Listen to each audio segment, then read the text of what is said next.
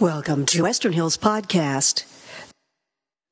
We have been, over the last several weeks, we've been taking a very intentional walk through a very specific story, but not just a story, an account of Jesus' walk to the cross. Now, I realize that most of us, and even if you're not typically a church-going person, that you're familiar with this story on some level.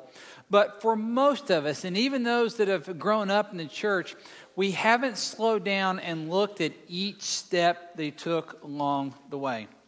And I've received lots of feedback from this series through emails and text messages, or somebody stops me in the hall, and there's a phrase, I didn't see that before, or I didn't realize that before, or somebody would say, how have I missed it?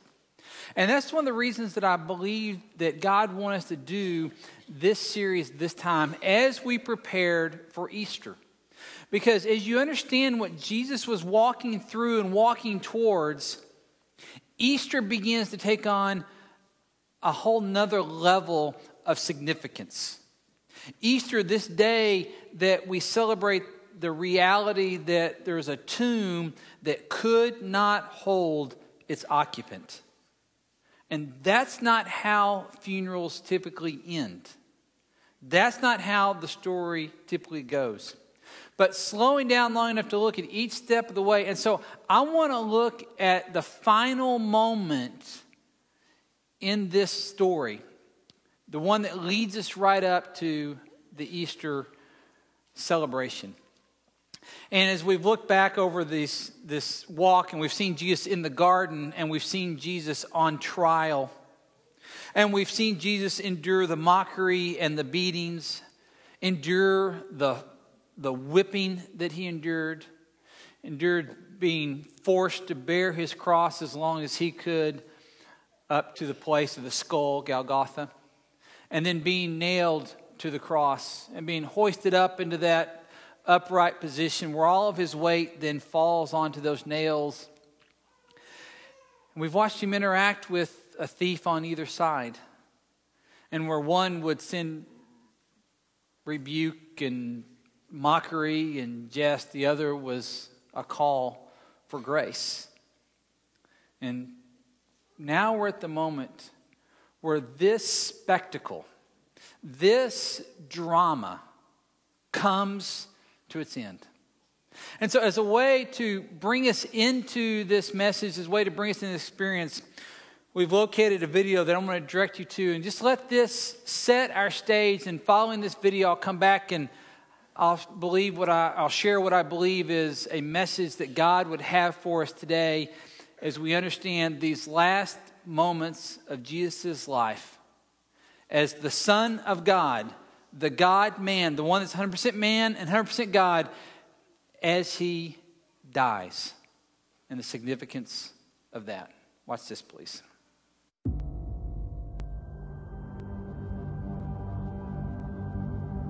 Then the governor's soldiers took Jesus into the praetorium and gathered the whole company of soldiers around him. They stripped him and put a scarlet robe on him, and then twisted together a crown of thorns and set it on his head. Then they led him away to crucify him. They came to a place called Golgotha, which means the place of the skull. There they offered Jesus wine to drink, mixed with gall, but after tasting it, he refused to drink it. When they had crucified him, they divided up his clothes by casting lots, and sitting down, they kept watch over him there. Above his head, they placed the written charge against him. This is Jesus, the King of the Jews. From noon until 3 p.m, darkness came over all the land. About 3 p.m, Jesus cried out in a loud voice, my God, why have you forsaken me?" Immediately, one of them ran and got a sponge. He filled it with wine vinegar, put it on a staff, and offered it to Jesus to drink. And Jesus cried out again in a loud voice, "Father, into your hands I commit my spirit." When he had said this, he breathed his last.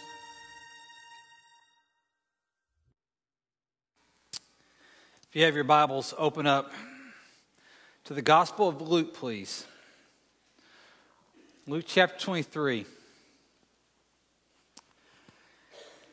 And there you find that last quotation from that video. Jesus has been hanging on the cross. And now a series of supernatural events begins to take place. A series of events that all those that witnessed it that day, I've got to believe that it had to be somewhat of a 9/11 kind of experience, because they weren't going to forget where they were. They may not have believed in the man or the rabbi hanging on the cross, but they weren't going to forget what they saw and experienced and witnessed that day. So in Luke chapter 23, Luke is researched and he's given us his account. And so in Luke 23, beginning in verse 44, and only running through 3 verses, we have an incredibly short synopsis of the death of Jesus. Here's how Luke accounts it. It was about noon, and darkness came over the whole land until 3 p.m. For the sun stopped shining, and the curtain of the temple was torn in two. Jesus called out in this loud voice, "Father, into your hands I commit my spirit." When he said this, he breathed his last. It's the best you can. Maybe it helps if you close your eyes on this, but try to put yourself in that moment. You're standing on a hillside, not unlike a West Texas hillside. And there's all this crowd and all this commotion going on because it's execution day. And you've seen the parade, the hideous parade that led him out there, and you're standing and you've witnessed the soldiers going about their task. You've seen them cast lots for his robe. You've heard the jeers. You've seen people spitting at the condemned. You've witnessed the blood. You see the thorns. And as you watch all this, I believe you've got to notice something different about one of those condemned to die that day. And there's a different presence about him. And as he goes through all the different things that he says and communicates from the cross, Jesus is concerned about others. He's offering up forgiveness. And as you witness this, you've got to become to realize that there's something going on that's different here. And then suddenly the sun stops shining. Luke doesn't tell us exactly how, but what I believe is there's a cloud. A dense cloud comes around. You know, one of those days where it's sunny one moment and then the storm rolls in, not unlike what we've experienced this week. And suddenly it goes from bright to dark. And remember, it's a time where there's not other streetlights, nobody has a torch lit at this moment. And so the darkness begins to envelop them. And I believe one thing that could be going on there in that moment is that even though Luke describes it as dark, is that God can be coming near in that moment.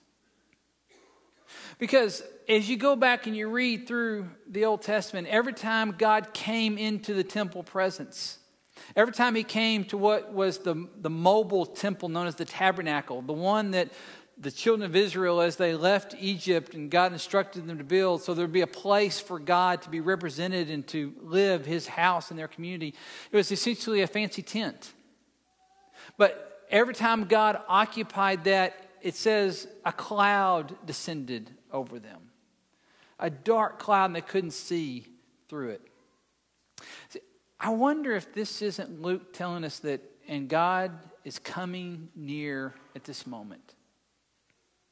And even though we perceive it to be dark, even though we perceive it to be a situation that's beyond compare and out of control, in that moment, it's still the presence of God, not just containing the temple, but the whole land. And I wonder if even perhaps in your darkest moments, in my darkest moments, we need to be reminded that God hasn't left somewhere. And God hasn't turned his back somehow, and he hasn't taken a vacation, but he's right there, and he's present. Because of the very next thing that Luke tells us. Luke, after he talks about the sun going dark, he says, and the curtain of the temple was torn in two. Now, you may not know about the temple, but the temple was seen as the place where God lived. Now, growing up, we used to sing a song in church. Now, if you had a similar experience I did growing up, you'll know the song. Tiptoe, tiptoe in God's house. Okay? Why? Because you don't want to wake him up. Okay? So there's this idea that you got to behave. I think the song was designed to keep me from running in church. But the idea is that this is God's house. And somehow I started to equate the building with God's house. And this is where he lived. Now, if you'll know, we still kind of hang on to parts of that. And sometimes it's hard to get that totally out of our minds. But in Israel, at this time, where they could look upon the Temple Mount and they see this very opulent and majestic temple, it very much was God's house. And there wasn't something you try to say, no, he doesn't. He lived in that house. It was the sign of his presence in their midst. It was God with them. Which is why, if you understand, in AD 70, when Rome came in and said no more, and they raised the temple off the Temple Mount to never be seen again on the Temple Mount, it was such a tragic moment for the Jewish people. Because it was the sign that God was no longer with them. And so in the temple, in this sign, there was these outer courts, and you kind of moved your way into this place that was known as the Holy of Holies. And to go into the Holy of Holies, there was this massive curtain. Some described it perhaps as thick as a man's palm, that hung floor to ceiling. And it divided the outer holy place from the Holy of Holies. And the Holy of Holies had an object in it called the Ark of the Covenant. And the ark was said to be the footstool of God. Because Israel would not have any images of their God. So what they had the Ark of the Covenant and all of its significance. And supposedly this is where God rested here. And it was such a holy place that only one time a year, on Yom Kippur, which is a day that means the Day of Atonement, one time a year, the high priest, after going through all kinds of rituals to cleanse and purify himself, to prepare himself to enter into this place, one time a year would he enter on the Day of Atonement to offer the sacrifices and stand in what they believed was the very presence of God. That was the access that they had. And now Luke tells us as Jesus is about to breathe his last, this darkness comes over. And what I'm suggesting is that this darkness is the presence of God. And then we're known that the curtain of the temple was torn in two. And it's this curtain that separated the outer side from the Holy of Holies. And what it means is that God is no longer going to stay behind a curtain. He's not no longer going to be located in a single place. Access that had been granted on one day a year to one person, representative of the whole community, was now available to everyone. God was, in their minds, he was coming out of hiding. He was coming out of the house. He was moving into their presence among them, never to be separated again. In fact, what I want you to try to understand is this idea that what God's doing in this moment through the act of Jesus dying is he is now saying, I am here and I am present, and you need not go through a certain system to get to me. You not need to go through a certain high order to get to me. I am here with you. And it was unparalleled access to the Heavenly Father. So those that heard about it that day, if they didn't immediately know what it meant, they wrestled with it. Because it was such a change in how they thought they could approach God. That God ultimately is far off. He's almost out of reach. He stays at a distance. He keeps himself from you. Because God is really this separate thing. He's way out there. He's so far beyond me. There's no way that I could even begin to interact with a God like that. And the curtain torn says, no more. It says, God is here. He's present, and he invites you to come into his presence. And the struggle with that is that makes us uncomfortable, doesn't it? It's so much easier to fathom a God that wants to keep his distance from me. To a God that wants to keep an arm's length from me. A God that loves me on occasion when I do the right things, but doesn't love me in spite of myself. That's an easier God to get your mind around, isn't it? So what do? We keep trying to replace that curtain, don't we? Here's what I say about that. It said, God tore down the curtain, separated us from him. We must stop trying to replace it. God took it down. That's the significance of being ripped from top to bottom. It's impossible for some man to have done that.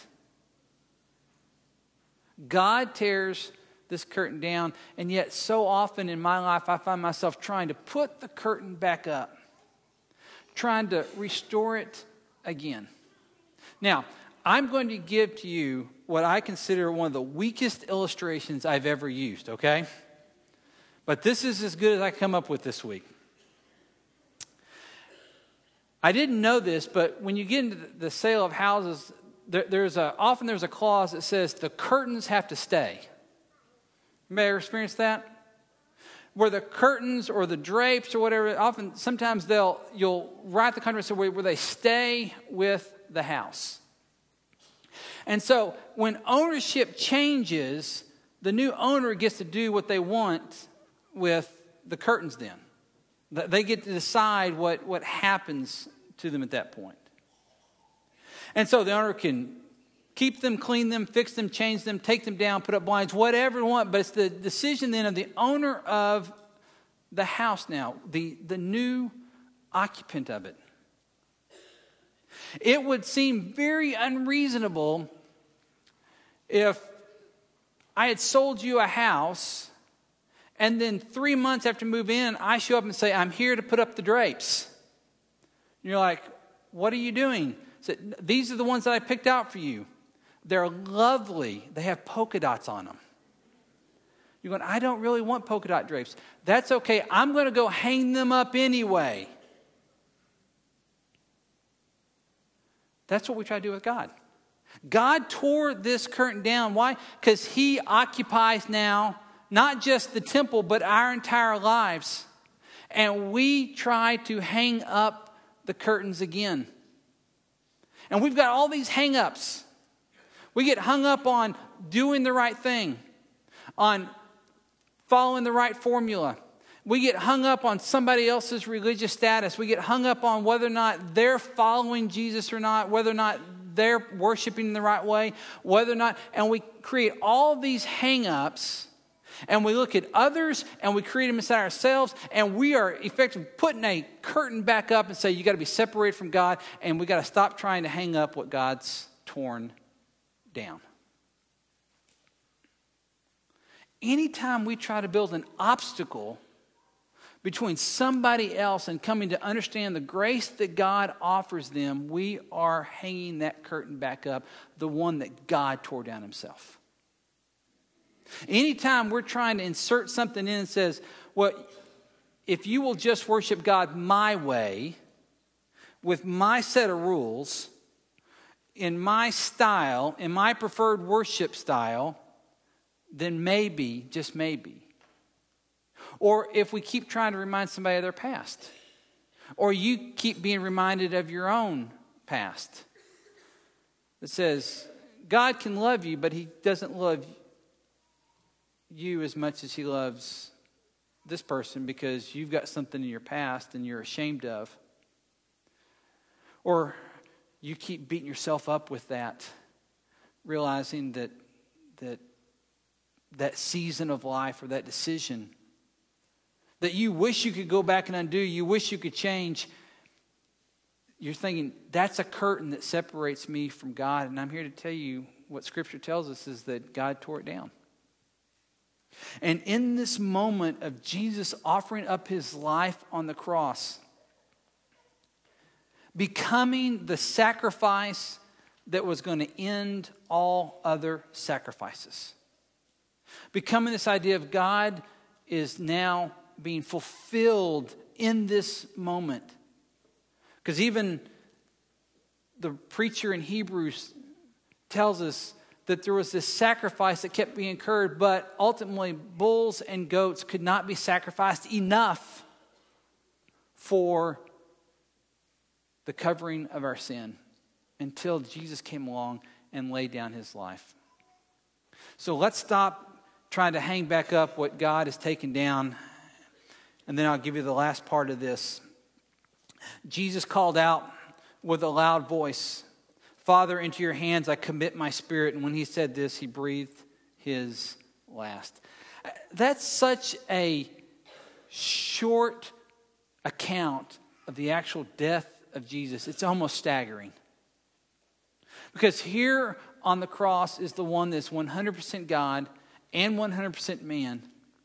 This one that has walked and performed miracles, the one that has commanded the weather, the one that has healed the sick, that has brought sight into those that could not see, the one that has multiplied food and fed until everybody had their fill. This one now speaks one more time. And it calls out and says, Father, into your hands I commit my spirit. And that word commit, as I researched, it means exactly what you think it would mean. It means into your hands I'm going to entrust myself. Into your hands I'm committing my future and all my hope. You are my only security at this moment. So Jesus is saying, God, Heavenly Father, into your hands, by your control, by your power, I'm going to entrust myself. And here's what I believe that means for us. I believe that Jesus could not resurrect himself. I believe that at this moment he didn't have some type of card in his back pocket that if it all went south, he could just play that card and say, I know how this is going to end. I've got the power. I don't think he could resurrect himself because what I believe he's doing in this moment with this statement is saying, Father, I have fulfilled the mission. And now at this moment as I face my earthly death, I'm entrusting you with all that I have and all that I am and all the future hope, and the resurrection is going to be up to you. Now, why does that matter to us? Why is that? Because Jesus then becomes a model for us. See, it seems like at this moment he should be his most distant from us. And I'm going to suggest that at this moment he is most like us because he is facing his death the same way that you and I face our death. We face our death with the same resources that Jesus faced his. Nothing more and nothing less than a complete trust in God. When it comes to the moment when you're going to step to the other side, that's all you and I have. That's the only place that we can turn. is to commit ourselves, to entrust ourselves into the hands of our Heavenly Father. And Jesus is not only doing that, he's modeling that for us. And into his Father's hands, he releases his Spirit. And he breathes his last. It's my prayer, it's my hope that as I breathe my last, as you breathe your last, that it would be in that same frame as Jesus. In that same frame of total commitment and total trust. Because in that, Jesus had total hope. And there's a boldness with which he steps into that and breathes his last that I find incredibly comforting. Jesus doesn't say you won't face death. Because we've all been to enough funerals to know that's not the case. But in that moment, we don't face it alone. Because, again, the curtain's been torn. And access to God is now everywhere. It's complete. It's thorough. It's available to you and me. So in that moment, we can commit ourselves into the hands that formed you in the first place. It's almost a returning. It's almost a saying, this belonged to you from the very beginning. Father, I'm now returning what is yours totally. And in that moment, there's where the hope of the resurrection steps in. Because we believe in a Jesus that did not stay in the tomb, so therefore we can fully trust. Because God has already shown himself faithful in this area. So my prayer for you is this. That if there's some kind of curtain or veil or obstruction that still is between you and God, that this week you would begin a prayer that says, God, help me take down what I've hung up. Help me to remove, because God didn't put it up. We keep trying to build the barriers. But I'm praying, I'm encouraging you to pray each week, God, help me to take that down. And help me to commit my spirit to you. Because if Jesus can commit at the moment of his death, we can commit every moment of our life. Because that's what he made possible. Let me pray for us. Father, I'm grateful for the cross. And I'm grateful for the journey that Jesus took there on our behalf. And Father, I'm grateful that the barrier has been torn down, it's been ripped. And so I pray for anyone here that still feels that separation, that still feels that they are way too far from you, that perhaps, just perhaps, they're out of your reach, Father, and help us to know that's simply not true. That the power at work on the day when the sun went dark is still at work. And your presence is manifested now that Jesus has faced the cross, experienced death, and risen from the tomb. Father, help us to no longer hang up what you've torn down, and help us to commit our lives. So, Father, anybody that has yet to make that leap of faith, that has yet to make that jump, if you would, give us the courage. Give us the clarity to see that you're going to catch. In your holy name I pray. Amen. Years ago, my grandmother had a root cellar, and I thought it was the coolest structure in the world. because it was a big cement block, and then there was a ramp of it that led up to the door. There was a normal height door, 5-6 feet, that you go in, you go down the stairs. And so standing on top of this, playing on top of this, it was just the coolest thing to play around on, because when you go up the top side of that door, it seemed like it was 14 feet off the ground. Okay. And I can remember one day as a young boy playing around on that. My dad was outside, and he stood at the bottom of it, and again, it seemed like I was 2 stories up, but it was inches. And Dad puts his hands up and says, "Jump." And I had that moment. And I had that. He goes, "Jump. I've caught you. I've got you." And so after a little bit more persuasion, I finally bent my knees and probably fell more than leapt anyway into my dad's hands. He had me. There's no doubt. That's the invitation of Jesus today. Commit. Jump. And your Heavenly Father says, "I've got you." If perhaps you haven't made that leap yet in baptism, we would love to help you make that. You can come down and talk to myself or one of the shepherds about that. We'd love to begin that conversation with you. If there's something in your life where you've got a curtain hanging up and you're ready to take it down again, we'd love to help you with that. Again, your Heavenly Father says, "Jump. I've got you." If there's any way that we can help you experience that, come and we'll talk to you while we stand and we sing this next song as Jessica comes up. Stand with us and let's worship, please. Thank you for listening to this Western Hills podcast. Please visit our website, westernhillsonline.org, to find out more about us.